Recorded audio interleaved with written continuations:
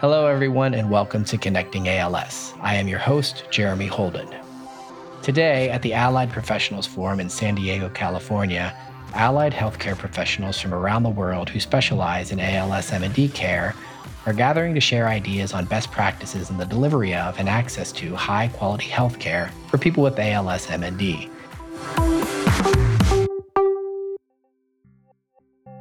The meeting is attended by more than 400 delegates who come from more than 40 countries around the world. We had an opportunity to sit down with Gulu Gísladóttir, a dietitian who specializes in ALS M&D care at the National University Hospital of Iceland. We talked about her presentation on ways to improve the food environment for people with ALS. Gulu, thank you so much for being with us on Connecting ALS today. Yes, thank you for inviting me. Well, let's just start with a little bit of an introduction. Can you tell me a little bit about your background and how you came to specialize in nutritional therapy for people with ALS and other neurodegenerative diseases? Yes, for the last 22 years, I have worked as a dietitian at Landspítali, the National Hospital of Iceland. Like you said, I have specialized in the nutritional therapy of neurological patients, especially those with ALS, because I find that nutrition is so important, not only for patient physical condition, but also for the quality of life. But unfortunately, optimal solutions are not always implemented in timely manner. So a little bit about my background. I completed my BS in dietetics from University of Akron in US in 2000. Finally, a couple of years ago, I pursued my master's thesis, which I completed at University of Iceland earlier this year. In my master thesis, I did empirical work, the qualitative study. Design was inspired by my clinical encounters of people with ALS and their spouses. I just had a huge urge to dig deeper into their eating experience and explore how mealtimes and eating can be made more enjoyable. I wanted to explore it from multiple perspectives, and therefore I involved many stakeholders: healthcare professionals, patients, policymakers, cooks, and so forth. The title of your presentation out here in San Diego is Eating with Dignity. And I'm really struck by this concept and how it meshes with the goal of empowering people with ALS to live with a better quality of life. So let's dig into that concept. What does eating with dignity look like?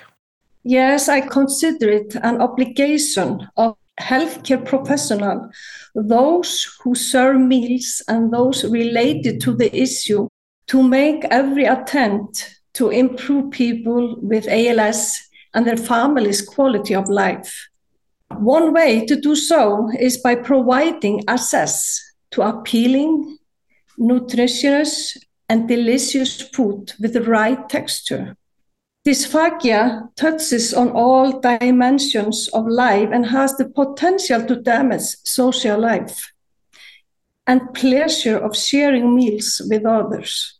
In 2019, I realized that it was feasible to incorporate a molded pure diet into patient daily lives with their families and in the kitchen of hospital, nursing homes, restaurants, and other institutions, preparing or serving food for people with ALS. Eating with dignity also means making mealtimes more enjoyable and creating a nice eating environment. For example, putting music on, nice tableware and napkins, for instance, with flowers, or something providing color. And also, what is important is to minimize distractions so patient can focus on eating and swallowing. Also, I think it is important that people know what they are eating. I would, myself, be quite reluctant to put something in my mouth that I don't know what was. That is very hard to think about it, to be putting something and eating food that you don't know what is. So eating with dignity, have a real choice of what you eat, is something that I consider a human right, and something can really make a difference in people's lives that are health professionals. Dignity also relates to how precious time that is for people with ALS. Nutritional therapy cannot wait.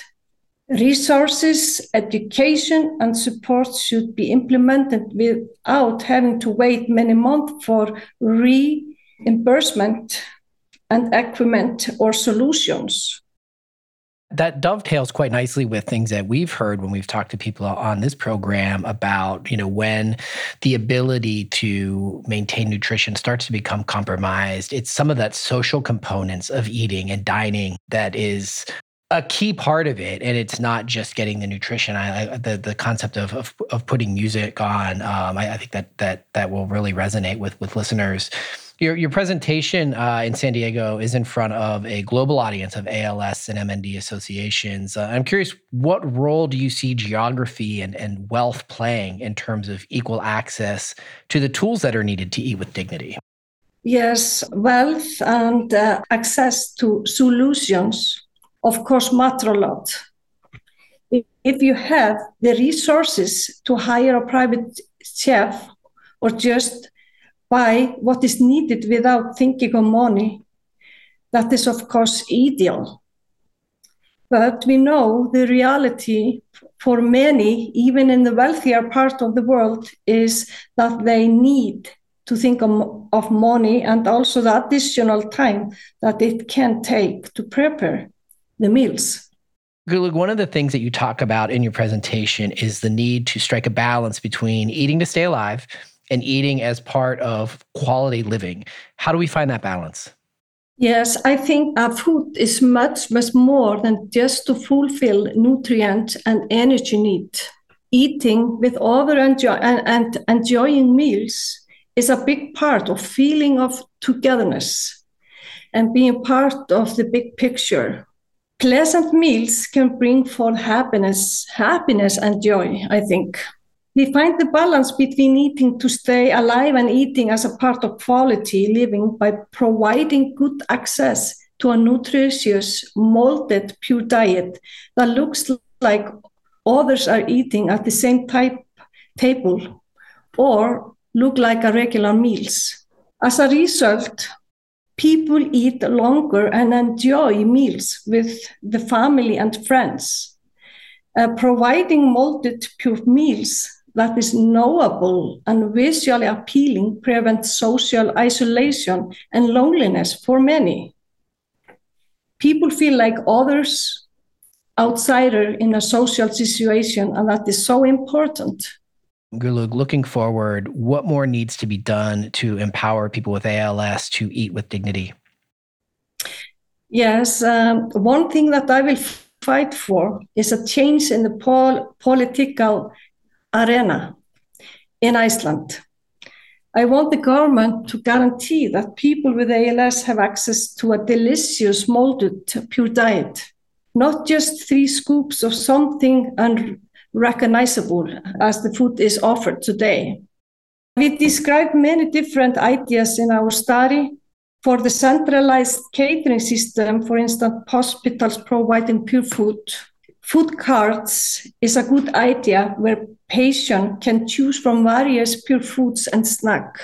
I think it's very important to have continuing education for chief and food technician, food service dietitians, and other staff working in the kitchen, especially if they are specialized in molded pure food.